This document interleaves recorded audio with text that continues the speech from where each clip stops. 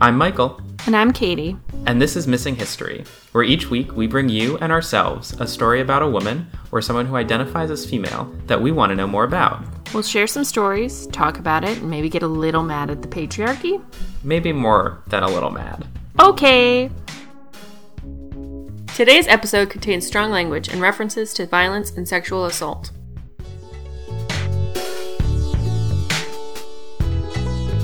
Hi. Hey, how's it going? It's good. I changed locations in my new house and hopefully... Well, I felt very echoey last time. Jen says we sounded good, but I felt very echoey, so... I feel much cozier in here. I need to work on the lighting. It's all overhead and I'm not a fan. Interesting. I have the opposite problem, which is my room is too cozy this time, and so it's new bedroom, but when I just don't wake up because it's so cozy. Oh, yeah. And so dark. No windows? No windows. Yeah, that's troubling. Like 9 times out of 10 is great, but the one time this week I needed to be up at like 7. Yeah. It was not helping me. No. Yeah, it's cozy in here. It's good. It needs stuff on the walls. It's a little too beige, and lighting. I need to get a lamp in here or something, or some like festive hanging lights or something. I don't know. TBD. I would highly recommend colored LED tape. It is great, and you can change it whenever your mood changes. So if you want like a nice cool blue, there. You want like a nice warm amber, there. Oh, what do we got going on back there?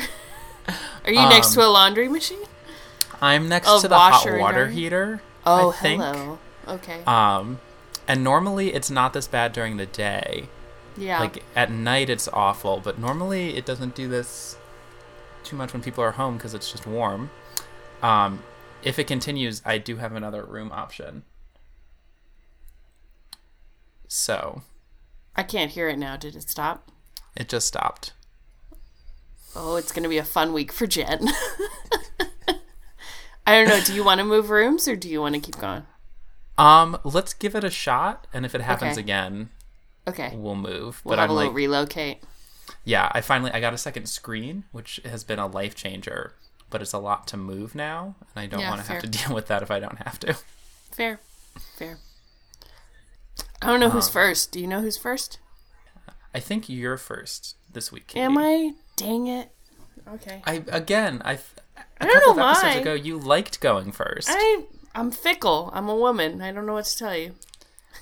Depends on the day. Okay, great.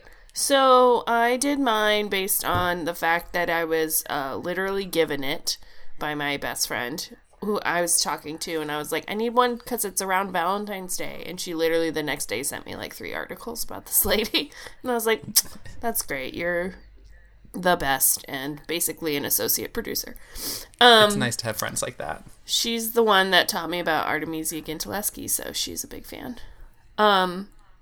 So we're going to talk about Esther Howland. Esther, you don't hear many Esthers anymore. Why is that? You don't. Actually, that's not true. One of my friends in high school, her older sister was named Esther, but that is the only Esther I know. Yeah, it's few and far between. Figure. Let's bring it back. It's a good name. It's a little weird, but I like it. So she's born in 1828 in Worcester, but Massachusetts. But spell Worcester, Michael. It's spelled like Worcester or something like that. Yeah, there's like a C in it. It makes no sense. Okay, great. So it is Worcester. Yes. Great. So she's born there. Her dad is a big businessman in the town. He owns a bookstore and a stationery store. And she grew up with a working mother in a way because her mom wrote this housekeeping book, but it was called the New England Economical Housekeeper and Family Receipt Book because apparently you didn't need to have a catchy title. Yeah, 19th century titles are great because they're long and they're super clear. Like, you know exactly what the book is going to be. Yeah, you know what you're getting into. Economical, housekeeping, family receipt book. So her mom wrote this. It was published yearly. Like, it kept getting, what's it called? Is it like editions. an almanac or like a periodical? No, it just like it was so popular that they were able to keep publishing it for like 10 years. And it had classic New England recipes, which I like to think are all clam chowder because that's all they eat, right? Lobster rolls. That's all people in New England eat. Is that hateful? Sorry. It's cold up there. You gotta, get stuff to stick to your bones. Anyway, she wrote a bunch of New England recipes. Apparently they were very well written compared to like the cookbooks of the time. And there was a medicine section of like household remedies. So she kind of had this helpful Heloise section of like how to help with,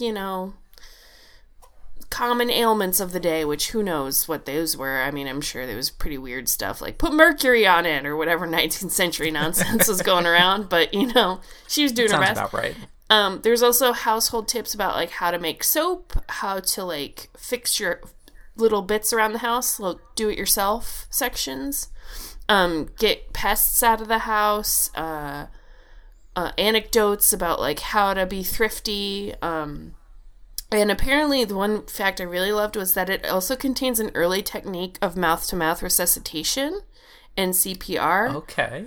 And like advice in household emergencies. So it's like it was not a frivolous book as maybe the title would make you want to believe through patriarchal lenses that we've been told to think about women's publications.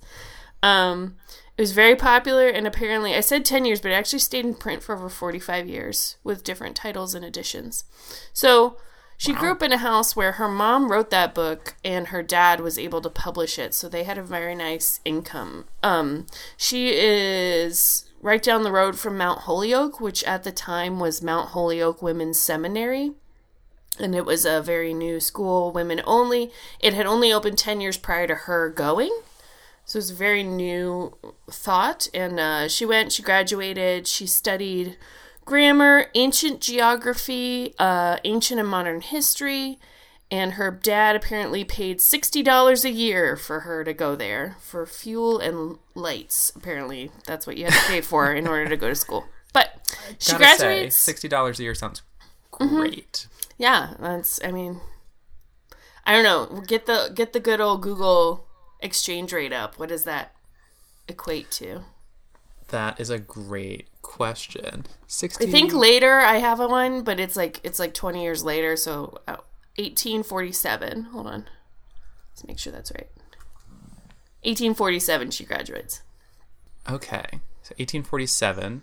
So that would mean that $60. $60. Pre-Civil War dollars. In 1847. Oh my God, we're doing live math on the show. It would be about $1,700. Okay, still great. Still a great rate for college education. Yes. Okay, so at this time, it's she's 19 years old.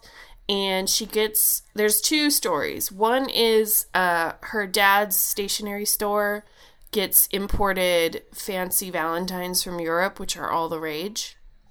Because it's a paper crafts or a handicraft that women are it's one of their disciplines of, the tried and true Jane Austen thing of like, what is she skilled in? What are her attributes? Oh, she speaks Latin and plays the harp and can't do other practical things like fix a squeaky door or things, nonsense like that. But in the Howland household, she does all those things and has a little handicraft on the side. So she admires these Valentines. And the other story is that a business associate of her dad gave her a Valentine when she was 19, and she was like, oh, you bought this from Paris or whatever? Yeah, I could make this. That was a waste of your money. And she starts to... Are these... When I'm thinking Valentines, am I thinking things similar to what, like, a Valentine's that I'd get in a store now would look like, or are they different? Oh, Michael, no. Like anything from Victorian times, it is ornate beyond recognition. But, I mean, it is the basic concept of a similar thing of, like, it's a folded piece of paper decorated with love kind of emblems of the time to open and then give to someone you care about around Valentine's Day. So Okay. in the concept of a card given on the day, that was established. But then true tried and true Victorians, they gilded and laced it up within an inch of its life. We'll get there. So she sees this thing. She's like, "Oh, that's kind of pretty. I'm into it. I bet I could make these. Let me get busy because I'm a young lady and I'm not married and I got some stuff to do and I need to occupy my time." So she gets supplies from this handy dandy fella named her dad who owns all the paper in town, right? He owns the paper and the scissors and the ribbons and the ink. So she's like, "Can I work on this?" He's like, "Yeah, dope. Let's do it." She starts to mess around with making Valentine's cards. She makes up mock-ups and she puts lace and cutouts, and there's even cases of like little paper flowers that you stick on them and stuff. Yeah, it's definitely an area of artistic expression is what I found for women of the time. So she has her brother take some supplies, or rather some samples along, and he kind of tries to drum up some orders for her. And she's like, "Let's see if we get like 200 orders. I'd be pleased if I got 200. He comes up, between him and some other sources, she ends up getting 5,000 orders. Because until this time, there's not really a producer of this style, I should say, that's coming over from Europe. There's no one in America making these at this time. So there's a clear, like, not necessarily need, but there's an alleyway there of like, oh, I could get in here and kind of negate all of that shipping costs that it takes to get something from France over here. Mm-hmm. So and like they're a lot made in of America. Yeah, and a lot of American taste at this time is very much influenced by Europe. So to get it for half the price but to look like the thing was definitely an American ideal at this time. So she's instantly like getting income from these bougie Valentines, and she's like, "Great, let me get some employees up in here." So she employs like 4 or 5 women to come every day to her house to help her make them. And they start making a range of products, a range of fanciness, for lack of a better word, of ornateness. And she has each of the girls has a task. So I'm gonna put the lace on, and then you put the doily on that, and then you dust it with feathers or whatever they do. I have some pictures of them. They're pretty intense. But they think that this is one of the earliest. Well, I don't know. It's a full 60 years before Henry Ford gets all the credit for making an assembly line, and she's doing it on the 3rd floor of her dad's house with little paper cards. Not bad. Super efficient. They like churn them out. Like I said, she starts with just like a couple girls in her house, and then they move to a whole floor of the house and take it over as kind of a business. And they estimate that she gets between like $25,000 and $100,000 a year, which would be up to about $3 million today. There's also stories of her taking little boxes, and she would fill them with paper and scissors and paste and stuff, and she would give them to women in town as work from home options. So they would spend all week making Valentines, and they're at the end of the night when you're just doing your handicrafts, and every week a delivery man would stop by, pick up a box, drop off a new box of supplies, so they could like do them on their own time in their own home. And she employed a bunch of women this way. So it's like industrial scale Valentine production. At the time, yeah. Yeah, pretty intense Valentine production. This causes other companies to come to Worcester and start to develop a Valentine card business, mainly because she starts getting so much money that, of course, there's some other companies that are like, let's get in on this. And Worcester basically becomes the epicenter of Valentine cards. Which, like, what a thing to be known for. They had a range of Valentines that they cost between 5 cents and $1. And $1 in 1850 was worth about $32 now. So can you imagine paying $32 for a Valentine? No. No, yeah. Although to be fair, when I was researching my Valentine's Day episode, what it all of the internet suggestions were like, you should be spending lots of money on your Valentine's because it's all about making it special. You can't just go to CVS and get something. You have to make it truly special. And by that, they mean you need to spend lots of money. Yeah, I mean, okay. Yeah, whatever. I mean, it's just the industry, right? They want you I hate the term "you should do this." I just hate that term as a person. So don't tell me what to do. I mean, I feel like that's exactly what the internet is for, though. Should is so relative. It's so whatever. She also I think she genuinely liked the artistic aspect of making these cards. There was a business part of her brain, but at the same time she was like, oh, and I can make these really beautiful things, and it's such a sweet sentiment. It's who would give, it's making something nice for somebody to give something else. That's a worthwhile trade to be in. So I have one description of what they were like in order to convey what a Victorian Valentine was. These weren't flat cards. They were often 3D productions covered in lace, silk, embossed paper, elaborate cutout pictures of lovers, doves, and other symbols of romantic love. They were designed to be touched and treasured, which I thought was sweet. Wow. Today they're very highly treasured collector's items, and museums try to seek them out because they are such an example of Victorian craftsmanship as well as the style of the day.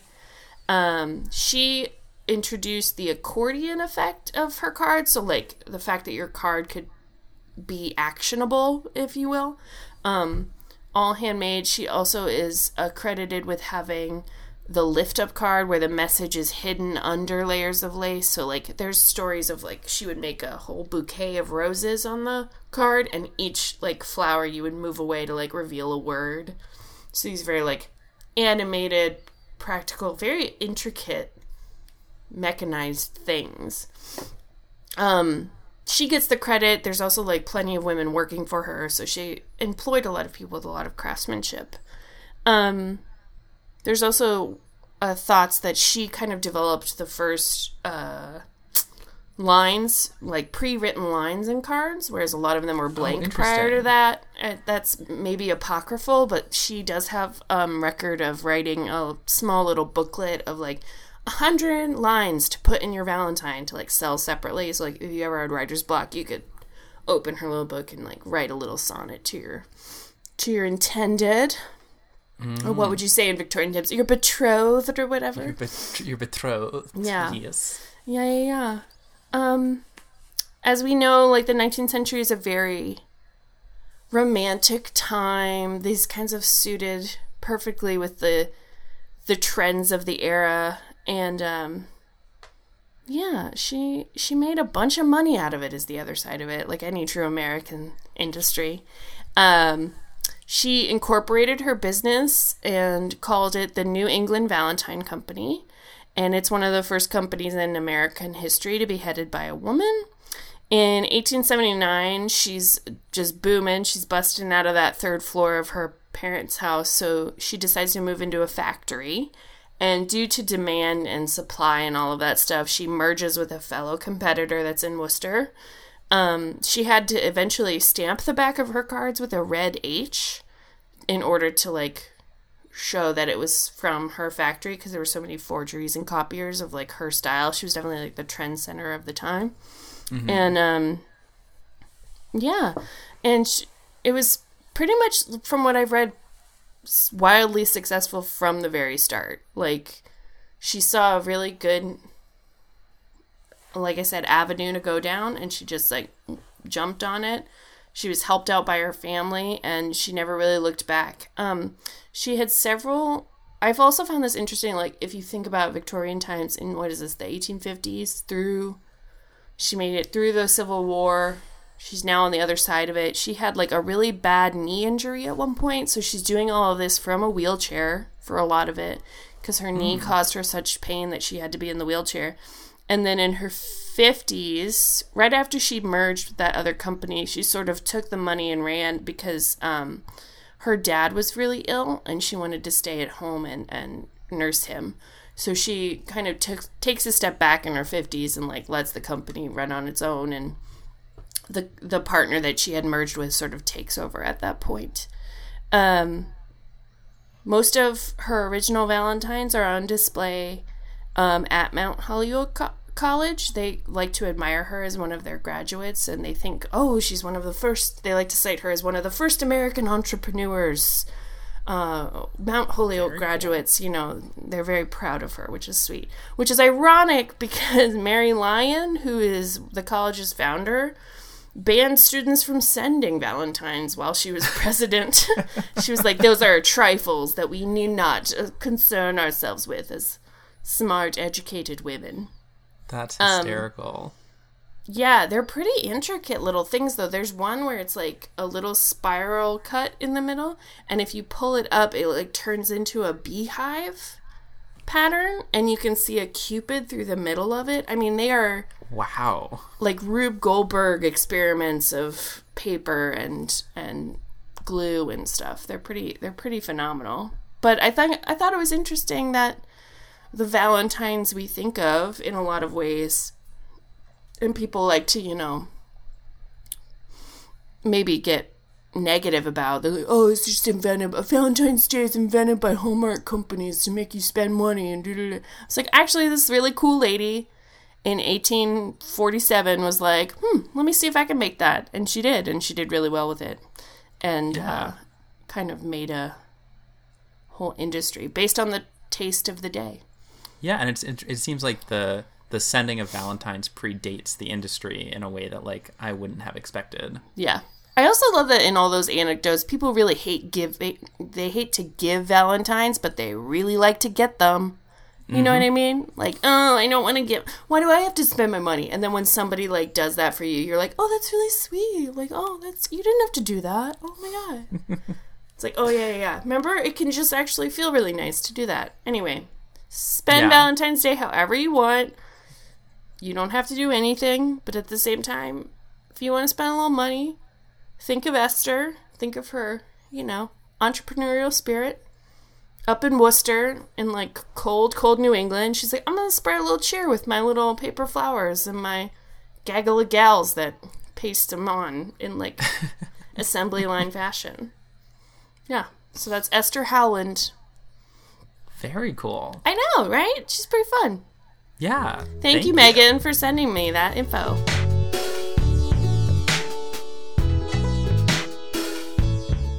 All right, what you got, Michael?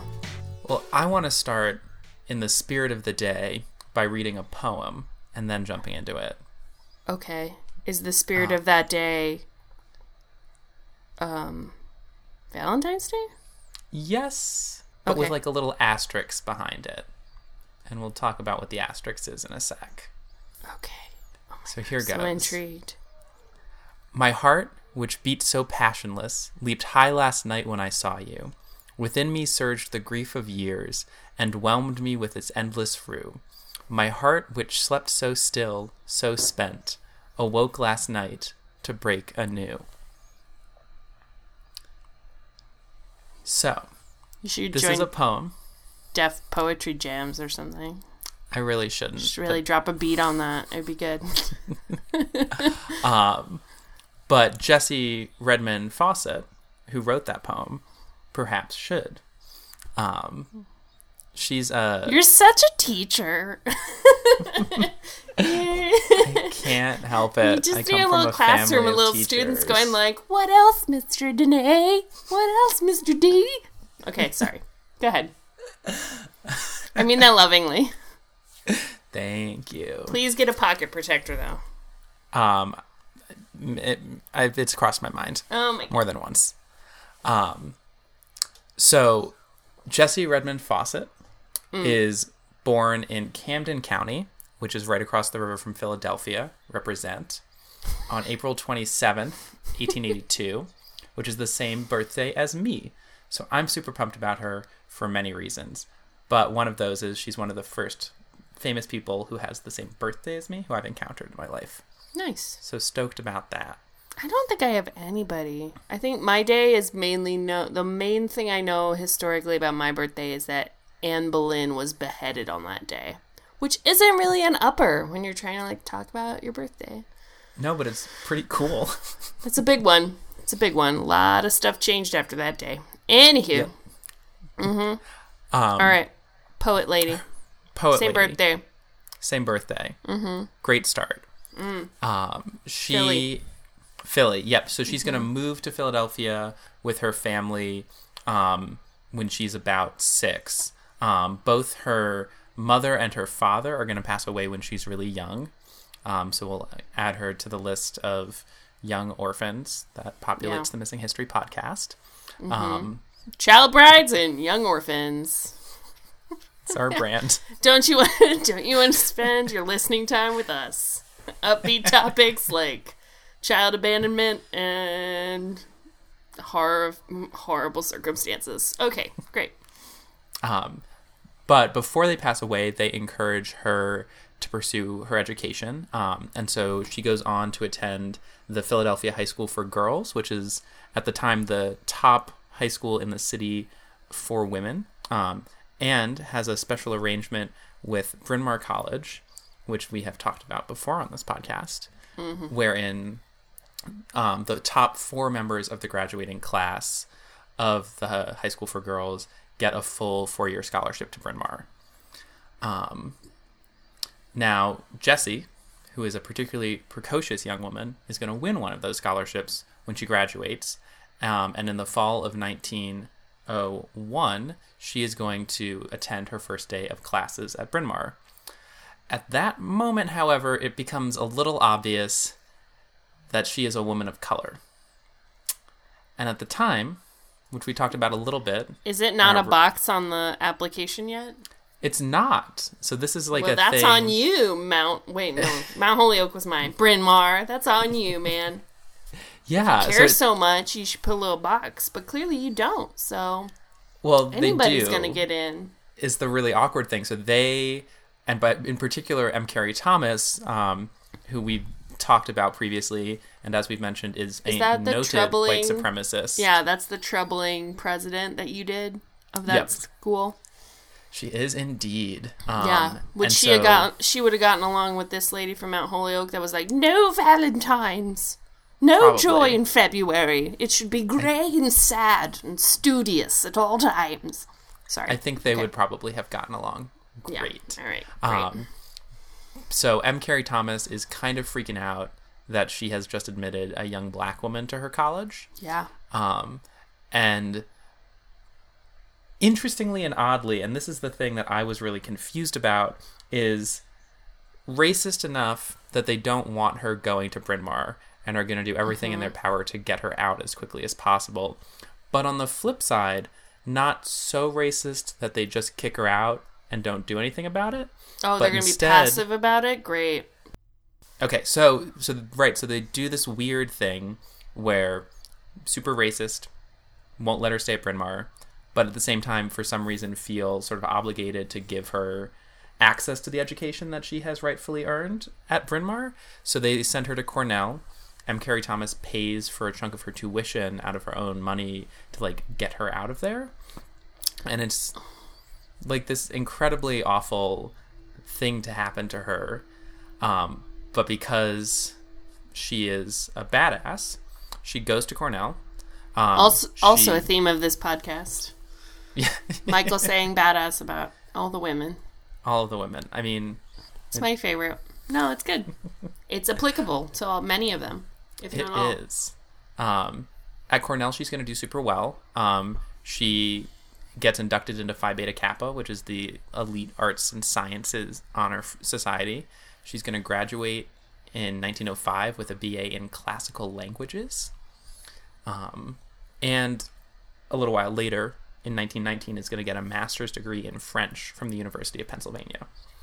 So, to put it mildly, she is a smart lady who is really interested in languages, in particular French.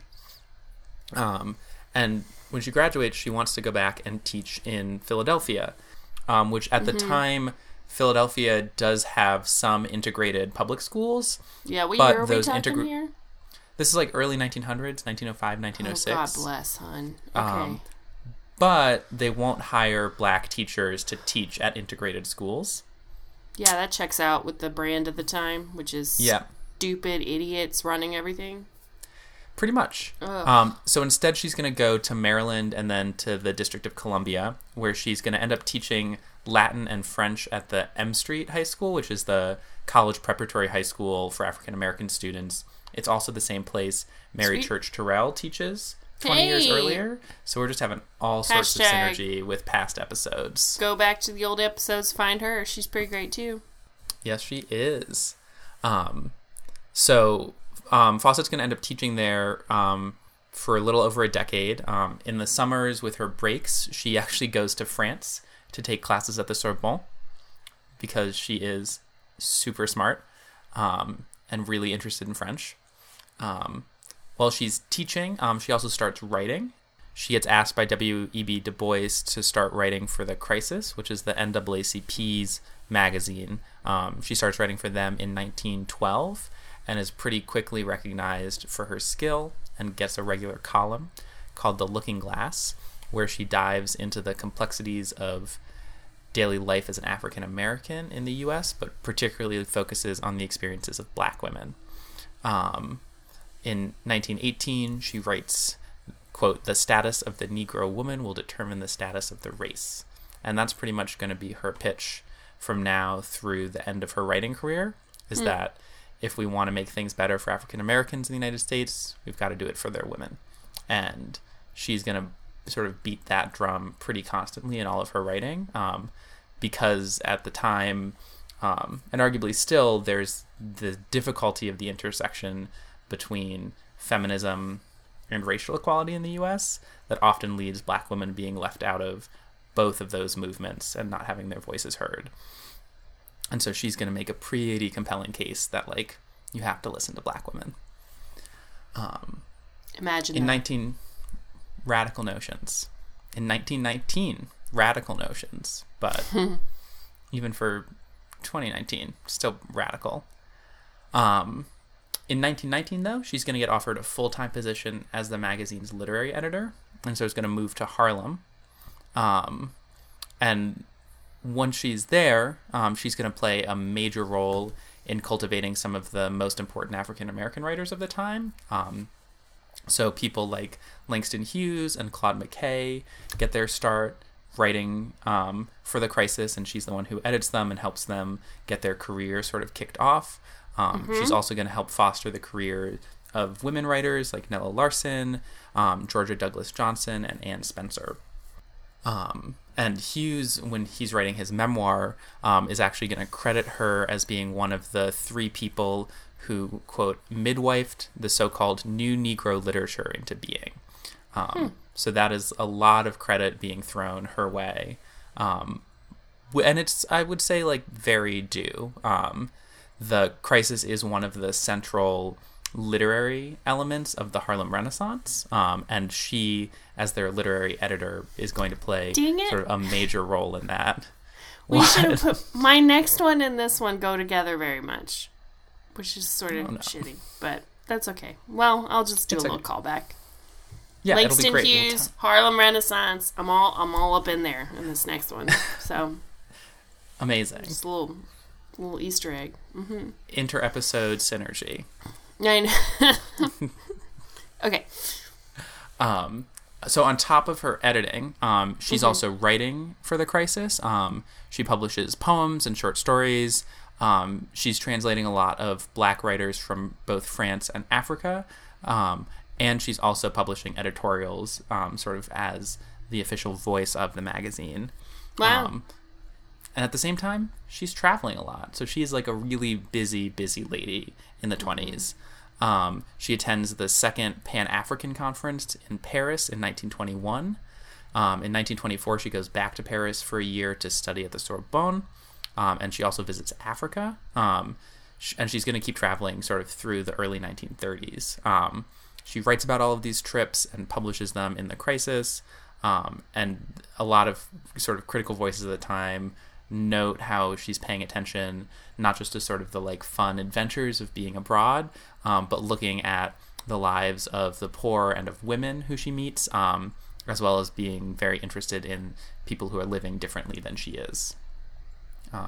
So basically just like everyone who reads her is like, she's really insightful, she's like a great editor, she's doing sort of really, really good work wherever she's doing it.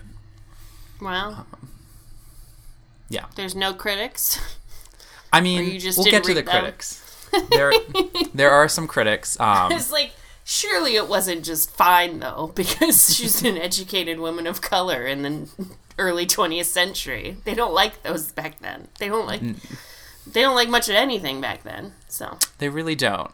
And we'll get to it. There will be critics and there will be critical things. But at least in this particular part of her work, the communities that are reading her work are very appreciative of it at the time.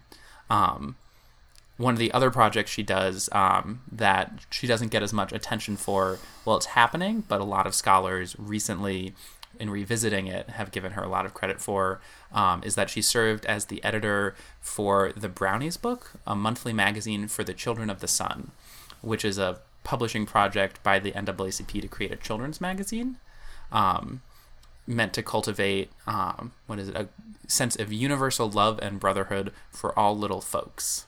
And the children of the sun? Is that what you said? Yep, that's the term that the magazine uses. All right. I've never heard of that. I have not either. It only runs for about 2 years, which is part of the reason it's not widely known. But is one of the first national publications aimed at children of color. And Du Bois, when talking about it, says the central point is to make, quote, colored children realize that being colored is a normal, beautiful thing. So the goal behind it is this really wonderful, positive, high moral goal, and she is one of the driving forces behind it. She's editing all of the work that's submitted to it, in addition to writing stories, poems, biographies, and articles that go into the magazine. And so even though they only publish 24 editions of it, it is one of the best examples of these projects that the NAACP is putting out in the 20s, with the aim of sort of trying to cultivate an educated, very positive image of what the African American community could look like, and trying to sort of put into popular culture positive images of what Black life in the United States can look like. Nice. Yeah. So some of the images of it are really cool. In particular, because children's magazines from the early 20th century are kind of they're an interesting genre to look at to begin with. So these magazines that are playing in that genre, but are trying to do something very deliberately political with it, are really cool to sort of get a look at. And so at the same time that she's doing all of this, very busy person, she's also publishing her first novel. And this is where the critics sort of come in. So in 1924, she publishes There Is Confusion, which is a novel that follows the lives of two middle-class Black women through sort of a series of what we would call today very stereotypical romantic tropes. So in a lot of ways, it is a novel that is kind of a romantic comedy, but is written in response to Birthright, which is a novel by a contemporary white novelist, which Fawcett thought put forth really unrealistic portrayals of Black life. I'm really scared about that title. I did not look at it. Okay, good. I didn't want to dig into it. So I bet it's horrible. The novel that she writes is originally pretty well received. Its reputation hasn't remained as a piece of literature. It's very, in a lot of ways, Victorian in form. You could sort of call it a little prissy, a little over stylized. It's covered a in Victorian lace Valentine and delicate paper flowers. Exactly. Great. But the thing about it that is really well received, and particularly in recent years has sort of gotten rehabilitated a little bit, is that as a novel, it's really looking at how the forces of sexism and racism combine in the lives of Black women.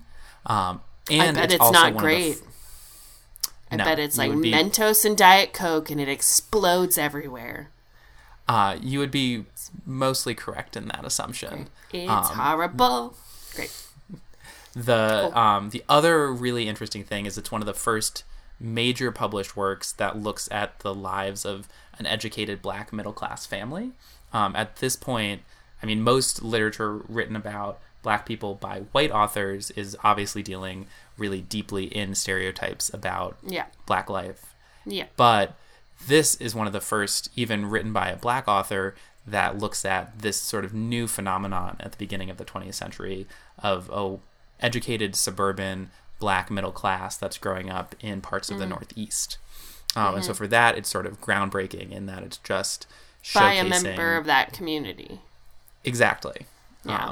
And it's just not something that is regularly seen. And she had, unsurprisingly, a bit of difficulty getting it published originally because the white publishers, like, no one's going to believe that this is what, you know, black life could be like, so we're not going to publish it. It's the same. Isn't it crazy how ish just repeats itself? I mean, pick any pop culture thing of the past 2 years that's done well. Crazy Rich Asians, Black Panther, Bridesmaids, any female-driven movie of weight, or I guess box office weight. It's the same freaking argument. It blows my mind. Yep. It blows my tiny mind.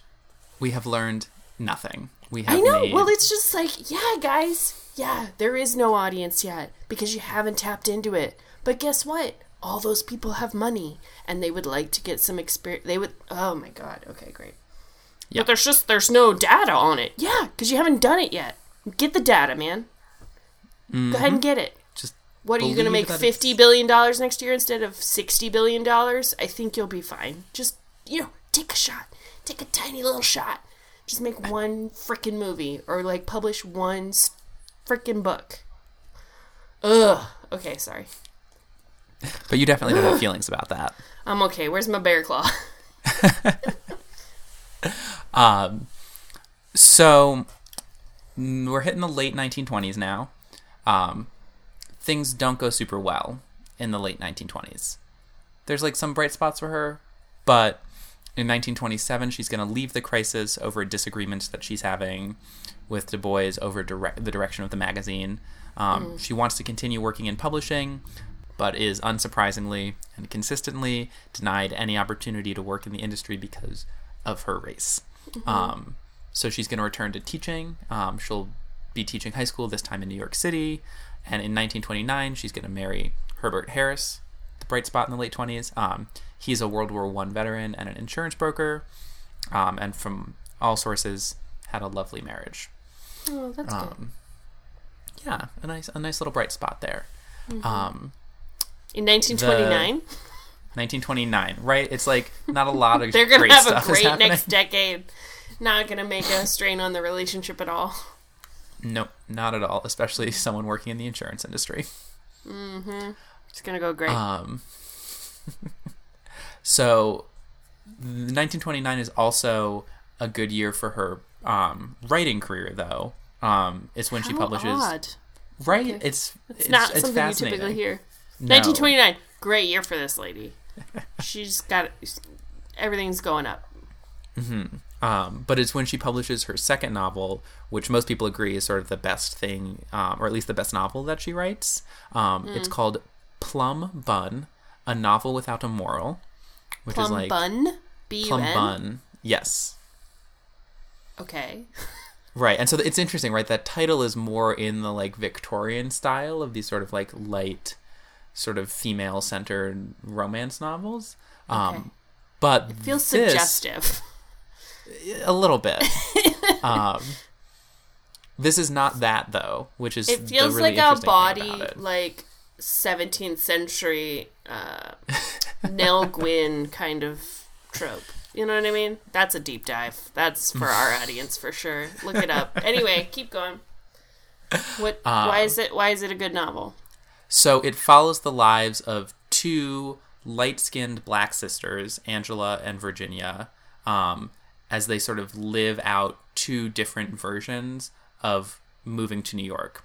One of them, Angela, she moves to Greenwich, passes as white, and pursues a career as an artist. while Virginia moves to Harlem, embraces her Black identity, and gets involved in racial justice activism. Oh, wow. And so as a novel, it's tackling this huge question of passing, and in terms of like passing as an artist, like what is your responsibility as a Black artist to be making art that speaks more broadly to the Black experience in the United States. And even though the novel is a novel without a moral, it comes down really clearly on the side that Black artists have a responsibility to the broader Black community. It's and a that they need gotcha to novel. Recognize and promote their identity. Yeah, it's She's just like, straight hey, up this like... won't have a moral, and at the end she's like, ha ha! Nailed it. Exactly. Her other two novels that she's going to write in the 30s, one is called The Chinaberry Tree. The other one is Comedy American Style. Stylistically, the really interesting thing is they both play with a lot of theatrical tropes. So in terms of like structure and the way they approach their topic, they feel like plays, but they're not. And she sort of steadfastly refused to write plays, which I found really interesting. Both of them talk about questions of Black identity within Black American culture. One of them, The Chinaberry Tree, is centered on Black suburban life in New Jersey, and sort of loosely based off of the neighborhood that Fawcett lives in. And the thing I found so fascinating about that is one of the white founders of the NAACP, a woman named Mary Ovington White, who's been sitting in my list of people to look at for a couple of weeks now, wrote her and sort of asked quasi-publicly, like, does this type of community actually exist? And was sort of incredulous that, like, this kind of quote-unquote respectable middle-class Black community could exist anywhere, particularly, like, in the American suburbs. And hint, it totally did. Not the question you should be asking. No. But both novels get praised because they present positive aspects of Black culture, and they offer alternatives to assimilating into broader white culture. So in that way, even though their literary merits might not necessarily stand out compared to Plum Bun, they both stand out in sort of a broader history of Black literature for doing that kind of work, which is interesting. She moves back to Philadelphia in 1958 following the death of her husband, and is going to pass away in 1961. But I promise this is the Valentine's Day episode, so there is a little bit more about poetry. I'm going to read another poem. Okay, great. So the sort of the asterisks behind the poem I read at the beginning, and the one I'm going to read now, is that she is a poet. She gets published in The Crisis. She writes poetry for anthologies and for collections. But her own contributions as a poet are overlooked, especially at this time, in large part because most authors, both white authors and also Black male authors, are really dismissive of women of color's poetry, just very broadly. Sort of dismiss it as too sentimental or conventional. But recently, in the last decade or so, there's been sort of this critical reassessment, both of her work specifically, but of other Black female poets of the time, looking at the like sort of radical political nature of writing love poetry at a time when sort of white culture and white supremacy is asserting that Black people are not capable of romantic feelings. So just the act of like writing romance poetry is a form of resistance to white supremacy. And so in that lens, a lot of her poetry starts seeing like this sort of rebirth of appreciation, like, oh no, she isn't just writing these like conventional sort of late Victorian love poems. Like she is actually making political statements with her work.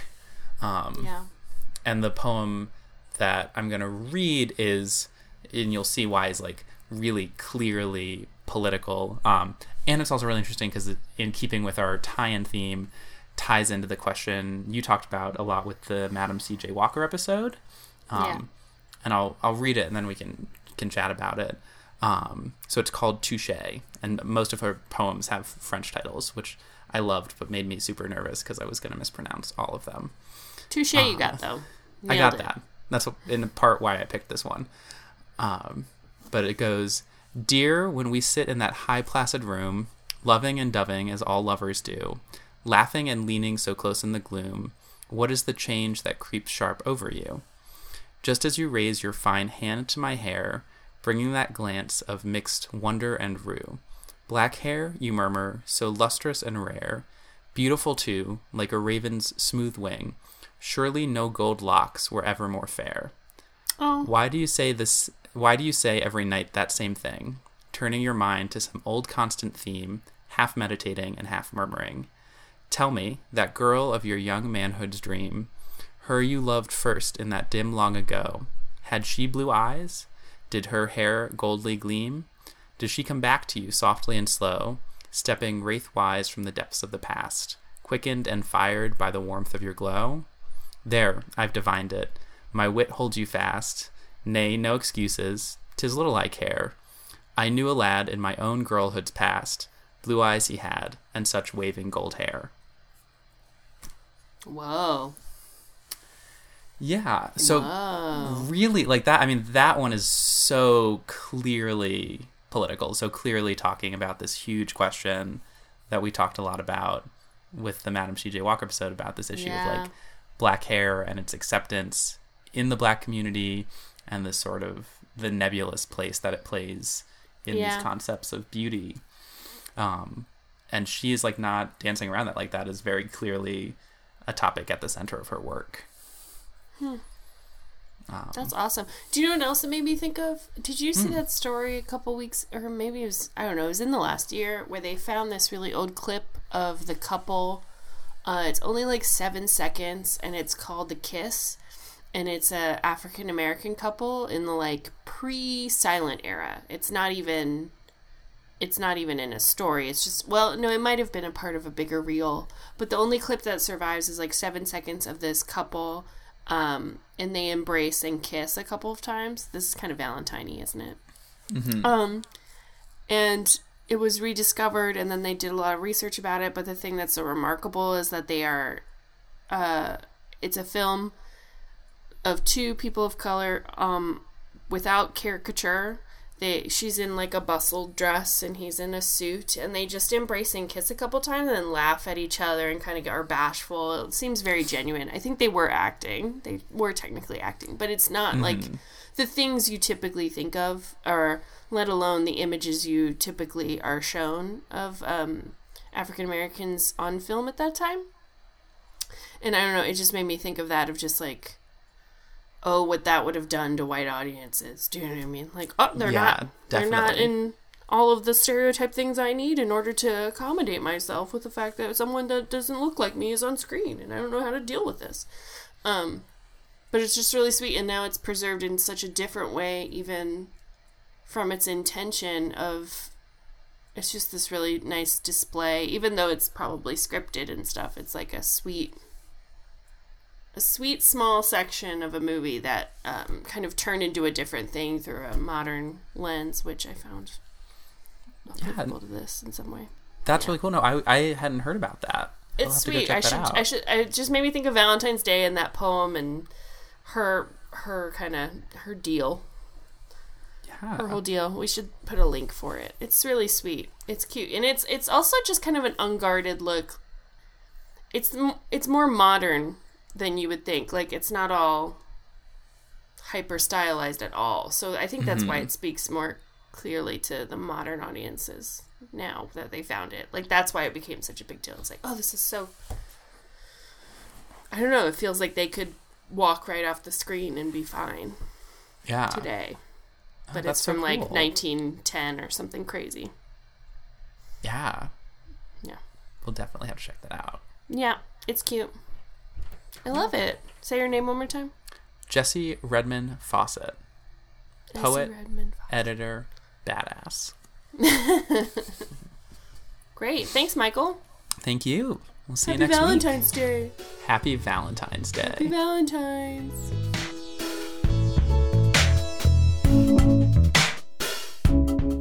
We hope you enjoyed listening to this episode of Missing History. If you have suggestions for women you think we should profile, email us at missinghistorypodcast@gmail.com. You can get in touch with us at Miss History Pod on Twitter or Missing History on Instagram. We're also on Facebook at Missing History. If you like the show, please rate, review, and subscribe to us wherever you get your podcasts. Today's episode was produced by Jen and co-executive produced by Frankie the dog. Thank you for listening to Missing History.